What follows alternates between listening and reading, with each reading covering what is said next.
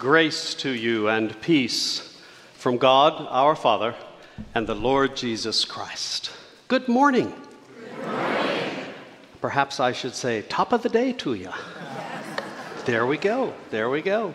Friends, it is a privilege, pleasure, and joy for me to be with you and for you to be with me, I hope, but especially for us to be together with the Lord as we have come to worship, to sing, to pray, to listen, to hear, to be filled with the presence and power of the living God. Let us remember these things then as we are called to worship, and so let us read responsively from the 9th Psalm. I will give thanks to the Lord with my whole heart. I will tell of all your wonderful deeds. I will be glad and exalt in you. I will sing praise to your name, O Most High. But the Lord sits enthroned forever. He has established his throne for judgment. He judges the world with righteousness. He judges the peoples with equity. The Lord is a stronghold for the oppressed, a stronghold in times of trouble. And those who know your name put their trust in you. For you, O Lord, have not forsaken those who seek you. Friends, let us worship God.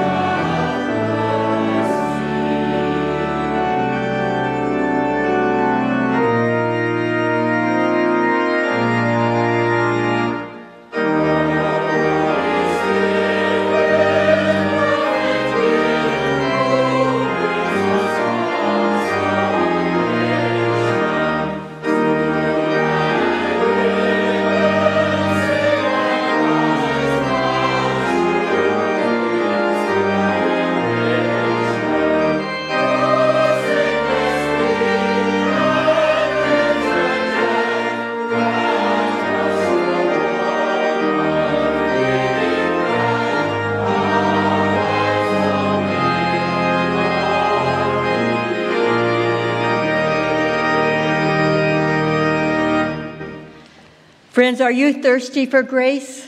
Are you hungry for mercy? God is calling to you, come and eat the living bread and drink the living water, and you will never hunger or thirst again. Let's go to God in confession. Your grace, O God, has appeared for the salvation of all. calling us to renounce false gods, fruitless pathways, and joyless fear. In the midst of our sin, Christ has appeared as a sign of our hope, redeeming us and calling us to be a people eager to do your will. We confess our vain self-worship and our neglect of your children. Forgive us and empower us to live upright and godly lives in the world. Make us zealous for good deeds in response to your wonderful deed in Jesus Christ. Through Christ we pray. Amen. Listen, God has given you a feast today. It's all laid out for the taking. In the name of Jesus Christ, I declare to you, we are forgiven. Thanks be to God.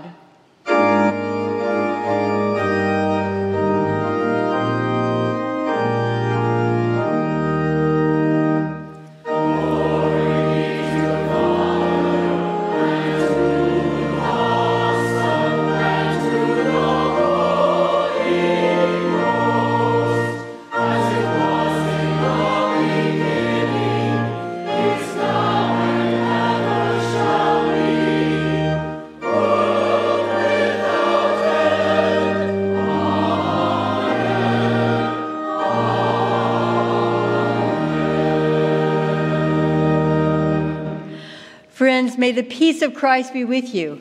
And also with you. As we prepare to greet one another, we would remind our 5th grade and younger that our Sunday school leaders are waiting to take you to your class in the back. And also, if any youth are here, our youth are meeting in the youth room, even as we speak. So let's turn and greet one another now. With you.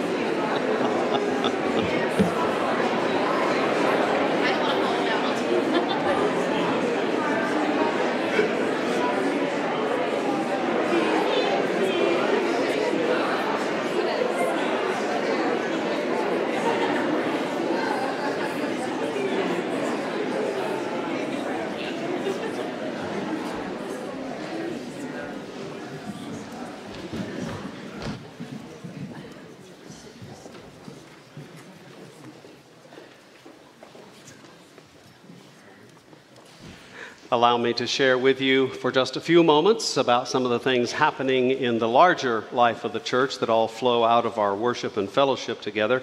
I would remind you that next Sunday, following this worship service, we'll have a lunch and seminar for those of you who are interested in learning more about the church and perhaps joining with the church as full-fledged members. If you're not yet signed up for that, shoot us an email this week or grab Jan or me following the service, and we'd love to have you come and be with us. On Saturday, May 6th, we are offering a scripture memorization class taught by our own Susan Hohen. We have learned over the centuries that one of the ways to keep the word of the Lord close to your heart is to memorize it in your mind. And so we offer this to you as one of the spiritual disciplines that you might find useful. The following day, on Sunday, May 7th, we'll have another Chat with Jack. This is your opportunity to visit with me and with each other about some of the things you are hearing in our sermons as we begin today a new series of messages. You don't need to reserve your spot for that. Simply hang around following this service. Our Women's Spring Luncheon is coming up on May 10th. Jan Cook's going to be our guest speaker, and I, for one, am looking forward to learning much more about her. She's a woman of mystery. And so I'm looking forward to hearing more about you, Jan. At any rate, that's the Women's Luncheon on May 10th. There is a sign-up table out on the patio. We'd encourage you to visit there. We'd also encourage you to visit another table on the patio where you are invited to sign Valentine's Day cards. Now, I know you think Valentine's Day is over, but it's still to come in Brazil, where we have been involved with mission and ministry to street children for about 30 years. So we'd encourage you to take just a moment of your time, stop by and sign one of those Valentine's cards. And then I need to ask you all a question and get your advice on this. We're having a Shamrocks and Blessings event after this service. All of you know about that. We're going to be celebrating many things in Irish culture as we get ready to send our choir off to Ireland as they minister to folks over there by participating in worship services and presenting several different concerts. And you're welcome to come. If you haven't bought a ticket yet, you don't have to worry about that. Just come and hand us your wallet at the door and everything will be good. But there are a couple of us who have been asked to wear hats, and I'm not sure that I should do this, and so I need your opinion about this, okay? So, should I?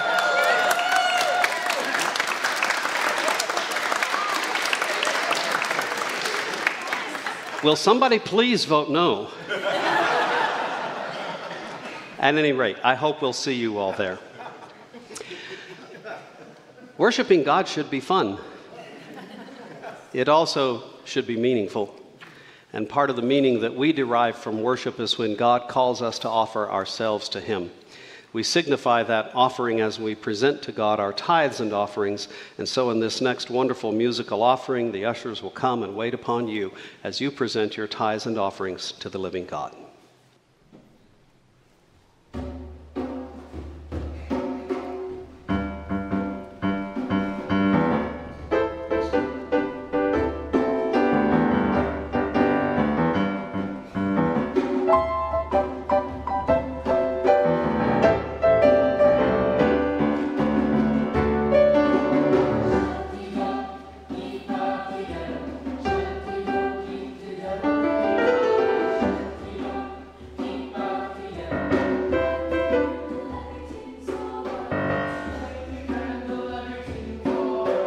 When I was a baby child, shut-dee-doo, keep out the devil.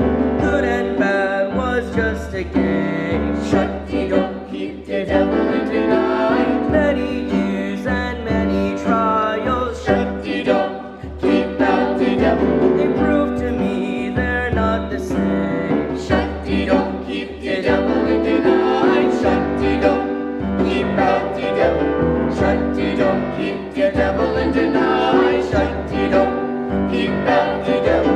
Light the candle, everything's alright. Light the candle, everything's alright. Oh, Satan is an evil charmer. Shut-dee-doo, keep out the devil. He's hungry for a soul to hurt. Shut-dee-doo, keep the devil in the night. And with your holy armor, shut-dee-doo, keep out the devil. He will lead you for dessert. Shut-dee-doo, keep the devil in the night. Shut-dee-doo, keep out the devil. Shut-dee-doo, keep the devil in the night. Shut-dee-doo, keep out the devil. Light the candle, everything's alright. Light the candle, everything's alright. Sing a Hey, hey, you better shut the door. you better, hey, hey, You better shut the the door. Hey, hey, You better shut the door. you better, hey, hey, You better shut the door. Shut the door. Shut the door. Say a prayer, he won't be back no more. Say a prayer, he won't be back no more. Say a prayer, he won't be back no more. Say a prayer, he won't be back no more. Shut the door. Keep out the devil. Shut the door. Keep the devil in the night. Shut the door. Keep out the devil. Light the candle, everything's alright. Light the candle, everything's alright. Light the candle, everything's alright. Light the candle, everything's alright.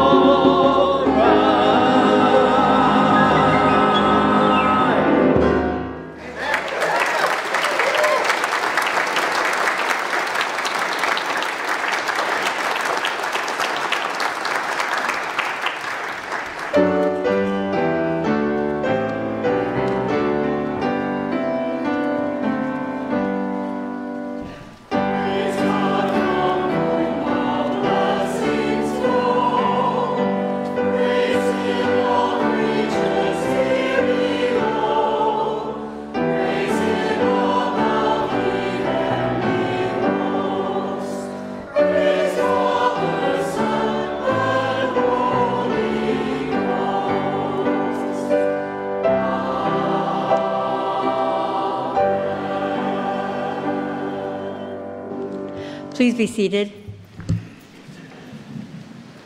Friends, as we come to a time of prayer, be reminded that there is no need to travel any further than the grace of your longing to be with God to be able to come into God's presence. Let's go to God together in prayer. O you who are at home deep in our hearts, enable us to join you deep in our hearts. Lord, come to us. Our door is open. There is quiet at the dawning of the day, a quiet that awaits our awakening souls, that births all that you intend, and where you, Savior, are Lord of all the garden of the earth. And you have called us, Lord, to be your servants, to ventures of which we cannot see the ending, by paths as yet untrodden and through dangers unknown. Give us faith, God, to go out with good courage, not knowing where we go, but only that your hand is leading us and your love is supporting us. Jolt us with your spirit of justice and love. Surprise us so that when we sit in silence, we are convicted and committed not to be in silence, as those who brutally oppress are allowed to grasp and wield their power. Let your voice become a thunder in our convictions when the humble remain humiliated, when the hungry are empty and the rich full. And God, make good your word and begin with us, even as we cower, and even as we hesitate, and even as we say, "Is it I, Lord?" And so open our hearts and unblock our ears to hear the voices of the poor and their struggle, and send us away empty, craving for your promises to come true in Jesus. Open our hearts, dear God, to reach out tirelessly again and again to those who cannot help themselves, until hope is restored to them. And we, emboldened by your Spirit, unafraid to wrestle with brutes and bullies and despair and hopelessness, we allow our loving to become more like yours. Lord, we don't want to be spectators, passengers on a tour bus looking out upon the real world, an audience to poverty and want and hopelessness. Involve us, call us, implicate us, commit us. Lord, help us to step off of the bus and let our hearts break for what breaks your heart, and dive into the deep end of your fierce and formidable plans, not just for us, but for all people. Plans to prosper and not to harm. Plans to give all hope and a future. The future belongs to you, and you hold it in your hands. And that's why we are confident when we lift our voices together, praying the prayer your Son taught us. Our Father, who art in heaven, hallowed be thy name. Thy kingdom come, thy will be done, on earth as it is in heaven. Give us this day our daily bread, and forgive us our debts as we forgive our debtors. And lead us not into temptation, but deliver us from evil. For thine is the kingdom and the power and the glory forever. Amen.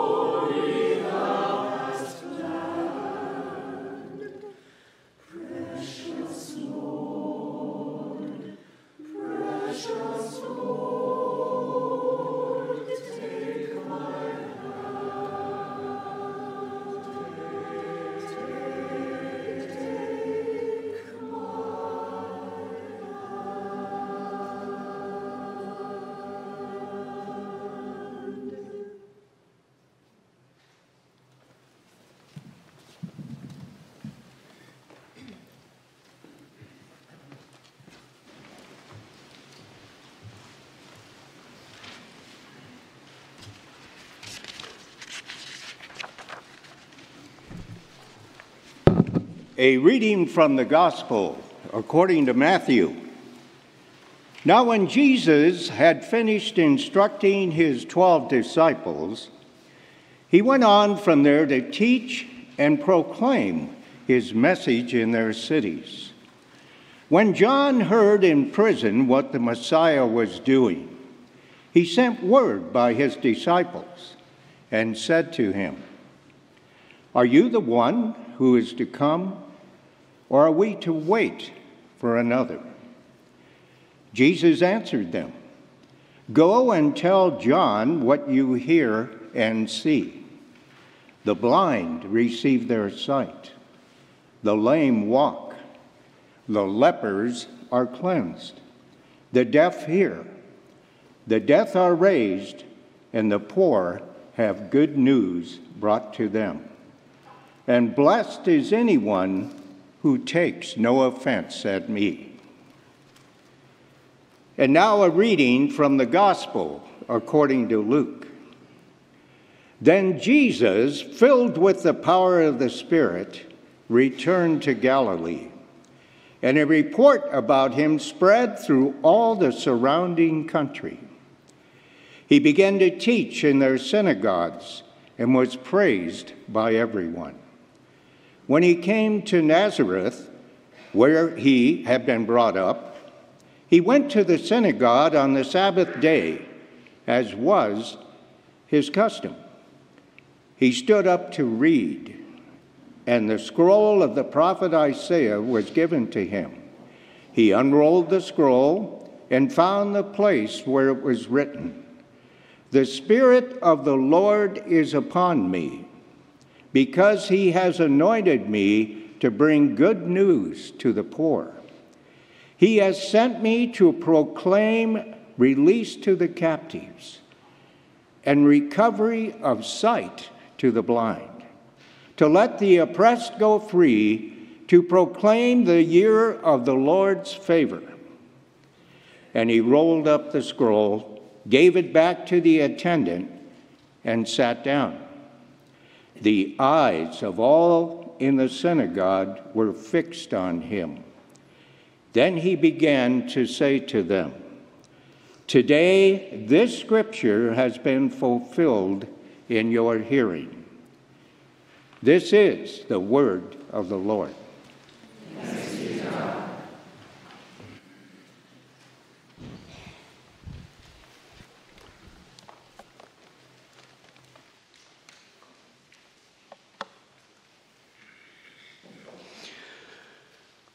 When all is said and done, what would you say was Jesus' primary mission here on earth?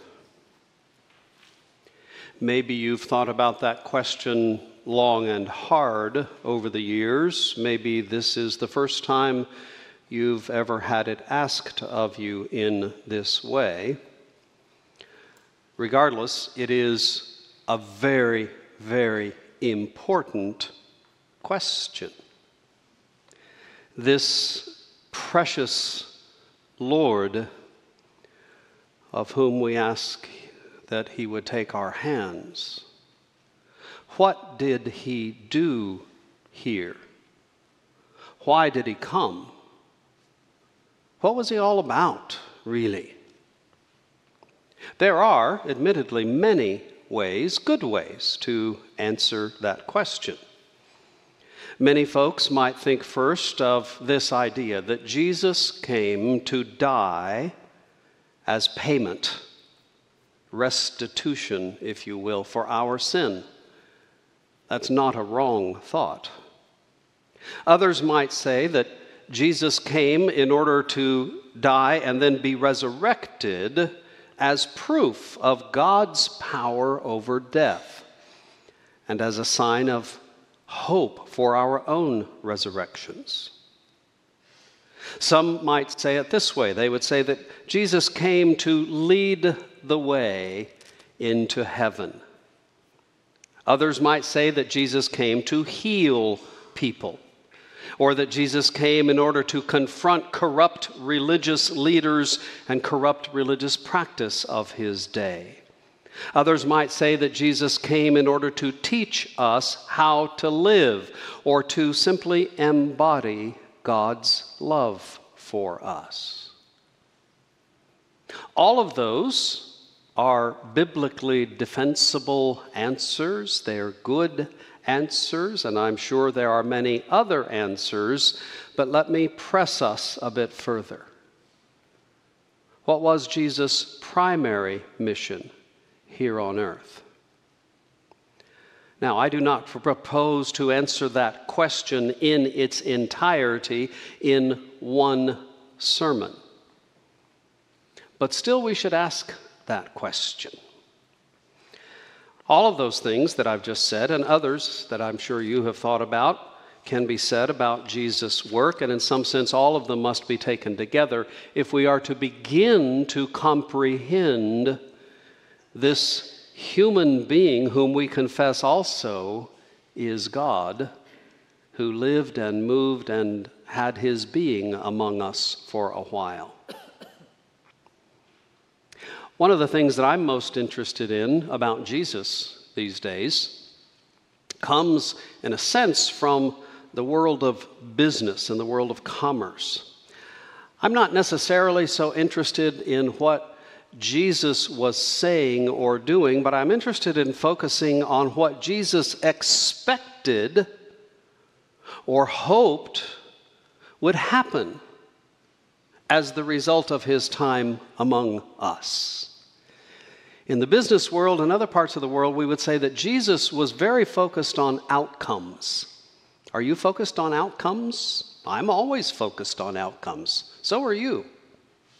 When I give my order to the server at a restaurant, I'm interested in a particular outcome. I want my hamburger brought to me cooked just past medium and just before medium well. That's the outcome I want.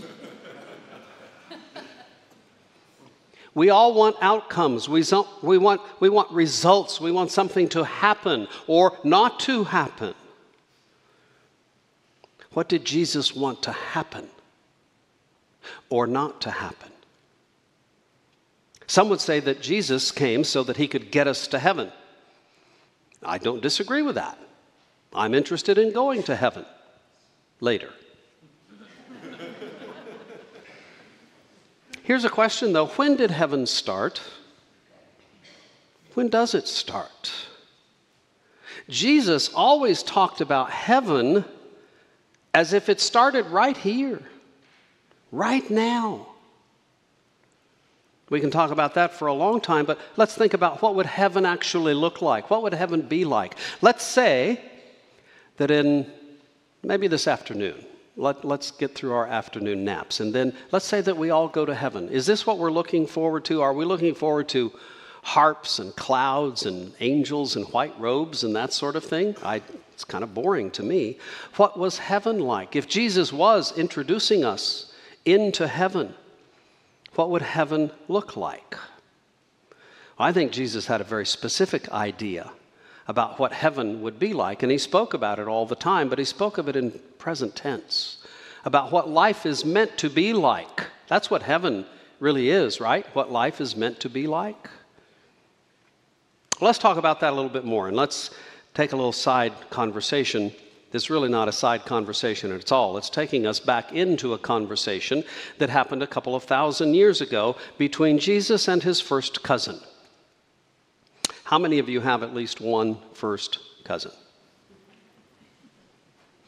I had 27 first cousins. Some of you likely had more, right? Some of them I knew better than others. Some of them I liked better than others. We know that Jesus had at least one first cousin, probably had more, but this particular first cousin was around the same age as Jesus. We doubt that they were more than a year apart in age. Certainly they knew each other, and they were cousins not only in biological senses, but they were cousins in a sense in what they were interested in, what they did. Both of them Both of them became preachers and teachers when they grew up. Both of them were interested in things of God, and both of them got into serious trouble. What's sometimes called good trouble with establishment leaders. The cousin, of course, is John. John the Baptizer. Now, in his ministry, just like Jesus, John was thrown into prison because of the way he confronted the leaders of the time. While John was in prison, he had some of his people go and speak with Jesus, and he had them ask a question of Jesus that essentially is the same question I asked of you at the beginning of this sermon. Jesus, what are you doing here? Now, John asked it in a very specific way. Are you the one who is to come, or shall we look for another? It's really the same question. Are you the one that the people of the Jews have hoped for, dreamed about, prayed for, yearned for all these centuries? Are you the one who is going to do God's ultimate work here? We sense that John hoped that's who Jesus would be. There were many others who were beginning to hope and believe that that's who Jesus was. But still, John had to ask the question. And that's okay. John was a human being just like us. He wasn't really quite sure. Perhaps John did not know that Jesus had already answered his question. According to the way that Luke arranges the biographical details of Jesus' life, after Jesus was baptized, after Jesus was publicly proclaimed to be the Son of God, after Jesus went into the wilderness to deal with his demons, or perhaps more specifically, we should say to deal with the demon, with Satan, and Jesus then began his public ministry, Jesus answered that question for the people about who he was, what he was doing, about his primary mission on earth. The way Jesus did it was by going to church. That's right. Jesus regularly attended the gatherings of his synagogue in his little hometown. And as was the custom in the synagogues of that day, any male Jew who was a member of the synagogue, meaning 12 years and older, any of them were invited, and all of them in some sense were expected at some point in time to read from the scriptures and then to comment about the scriptures. Now at the 9 o'clock service, Juan, I had a brilliant idea. I think that we should start doing that here. I think that we should start expecting all the male members of the church, 12 years and up, on any given Sunday morning to read and comment on Scripture. Do you think that people will come? That's kind of what the rest of them said. And of course, in order to be theologically correct, and I truly believe this, we should also invite all the women. Right? Would any of you women come? Some of you, I see, okay, maybe we have something there. Well, that was the custom in the synagogues of that day, still is to some extent. Jesus, as just one of the members of this little synagogue, took a scroll in which were contained some of the words of the prophet Isaiah, specifically what we refer to as the 61st chapter, and he began to read. And in the selection he chose from the prophet Isaiah from centuries before was a selection that answered John's question. Now here's the way Jesus answered the question to John's disciples. He said, well, tell John what you see, that the blind receive their sight, and the lame walk, and the lepers are cleansed, and the deaf hear, and the dead are raised, and the poor have good news brought to them. Sounds an awful lot like what Jesus had already read from Isaiah.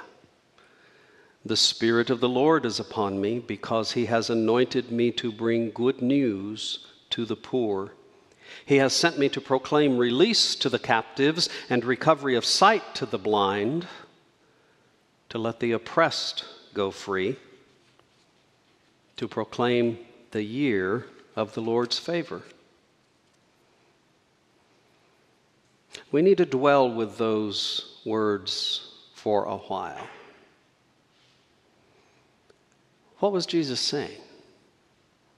Those are the first words he chose to read. He could have chosen from the entire Old Testament, but he chose to read those words from Isaiah.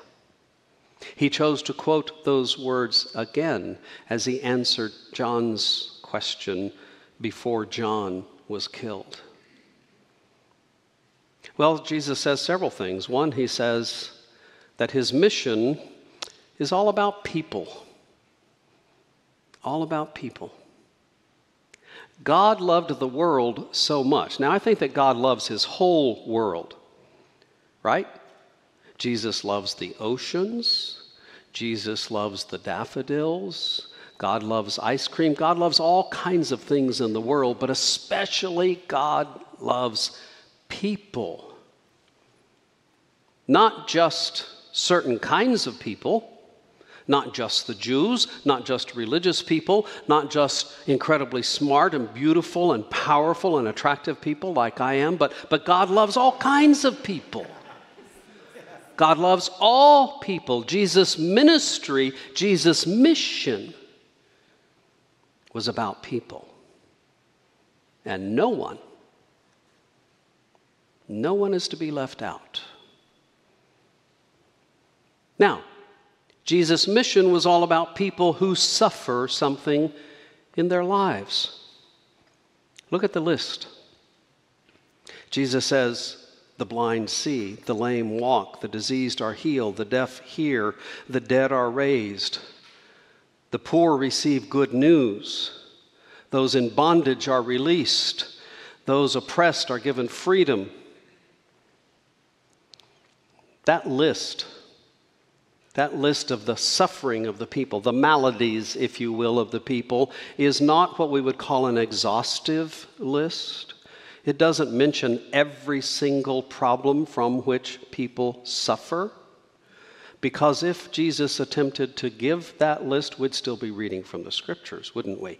This is a suggestive list. It mentions some of the most important things, some of the most widespread things that can lead each one of us to identify the things from which we suffer.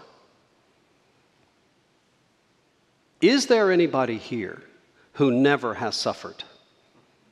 Who is not suffering now? Of course. If you can't think of something in your life that's not right, then talk to me. And I'll happily point out everything in your life that's not right. We don't need to have that conversation. You know what that is. Jesus was talking to all the people who suffer. His mission is to people who suffer, and not just personal things.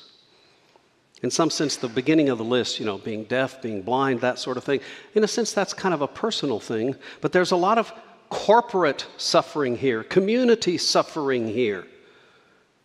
The poor, the captive, the oppressed. Jesus covers all suffering, all that's wrong with the world.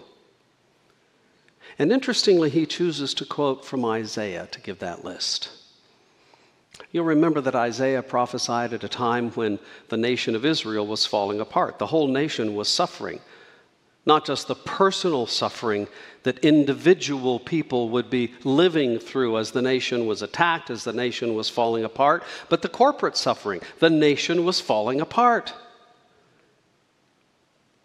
And so Isaiah looks to that time when God deals with that suffering, how God will rectify it someday. We have to go a little bit deeper. Jesus' mission is to people, all people, people who suffer because of something that is not right. Now, how many times have you said to yourself, this is not right? You've said it perhaps not as frequently as you did when you were a teenager arguing with your parents. But right now, you could identify, as could I, all kinds of things that are simply not right. It's not right that people go blind and can't see anymore. It's not right that people kill each other. It's not right that millions die of starvation because they never had a chance to live in a community where food was abundant. You can go on and on and on with that list. There is so much in the world that is not right, and when you think about it, it goes all the way back to the garden. The Garden of Eden was the only place that was right, that was perfect, as God meant for it to be. When things are right, we see, we hear, we walk. When things are right, we are not hungry, we are not oppressed, we are not imprisoned, we do not suffer from all the evil that exists in the world. Not right applies to our corporate life, our community life, doesn't it? If you simply read the newspaper, if you simply listen to the stories that your neighbors will tell, if you simply open your eyes, you will see so much in the world that is not right. And yes, we try to do something about it. We do our darndest sometimes to do something about it. That's what the writers of the Declaration of Independence in this country had in mind when they said that what we're after is life and liberty and the pursuit of happiness. What a great summary of a prayer almost, a plea for making everything right. Well, Jesus identified for us what we already know about, that life is full of that which is not right. And from that we suffer. What was Jesus' mission then? Jesus' mission was to come to bring hope and healing and a way through the unrightness of life. And he himself led the way. Now let's think just a little bit more about what we're saying when we're saying that things are not right. You like that word right? I like the word right. I have rights. I'm always right. I don't get to say that very much anymore. What is being right? Let me give you a theological word that people are afraid of. It's the word righteous. Now you're in church. I've said the word righteous. That's what being right is. It's righteousness. Not being right when somebody else is wrong, but being right in the sense that things are as they are meant to be by God from the very beginning. That's what righteousness is. When you and I are righteous in our actions and our thoughts, it simply means not that we're better than everybody. It simply means that we're finally doing it the way God wanted it to be done in the first place. That's righteousness. There's another word in Scripture that is closely related. In fact, they're almost identical to the word righteousness. And we're all interested in righteousness. It's the word justice. Justice. When things are just, that means they are right. When things are just, that means things are equal, things are fair. Things are such that everyone has access to the blessings of living in the garden. That's what justice is. So when righteousness and justice are held together, we have a beautiful vision of what God intended for the world, and we have a beautiful sense of the mission that Jesus engaged to bring righteousness and justice into play. Back in 1910, the Presbyterian Church created a statement of what it believed was a summary of what the church is all about. It's a great statement. It's called the 6 Great Ends, the 6 purposes of the church.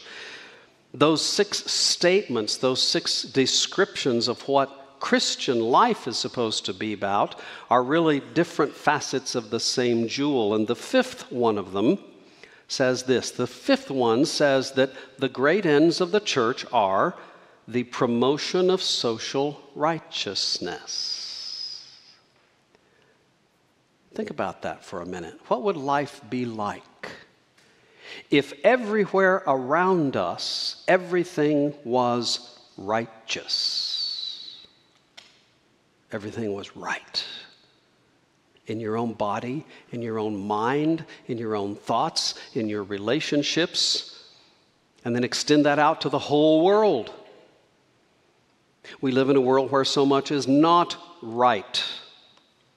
But the mission of the church, which is the mission of Jesus Christ, is to make things right, to make things just, to make things the way that God meant them to be.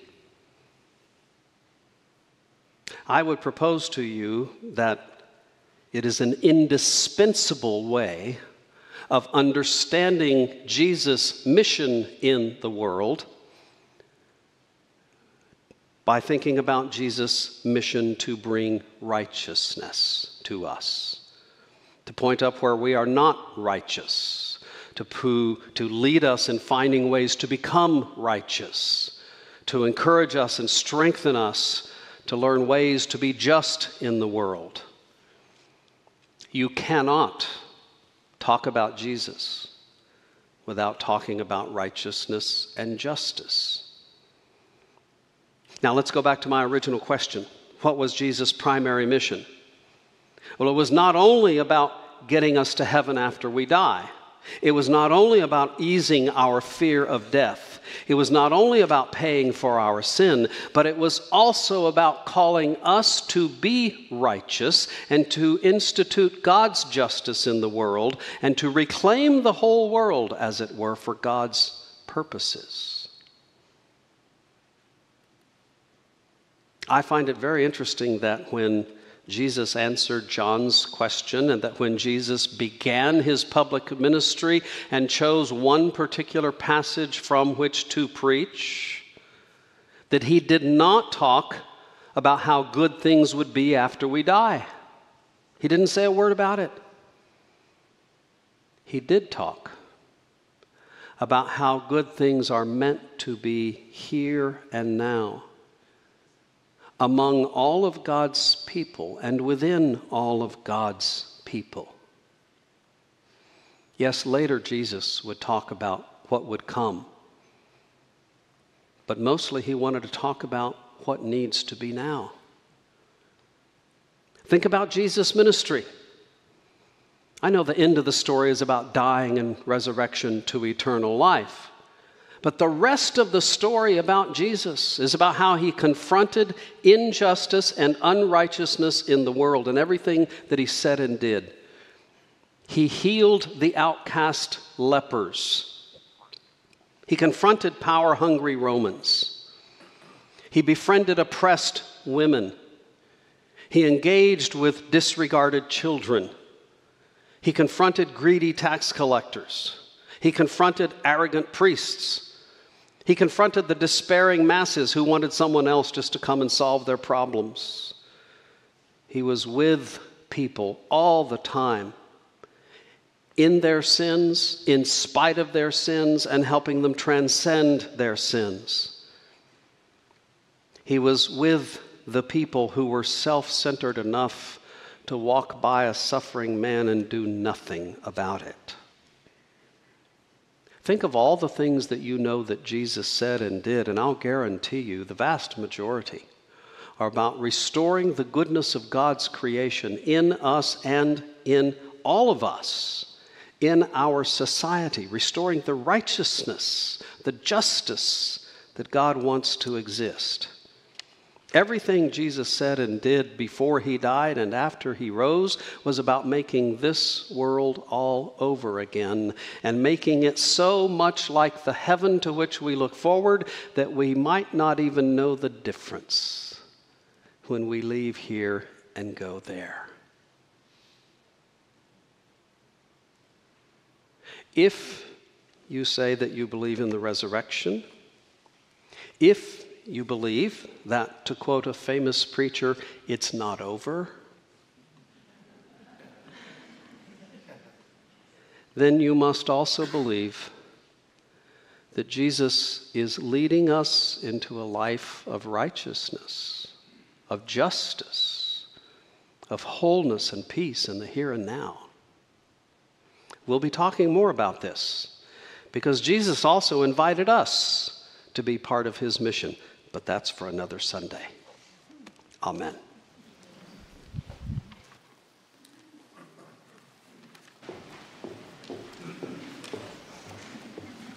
So we have heard the word preached and sang our songs and our prayers.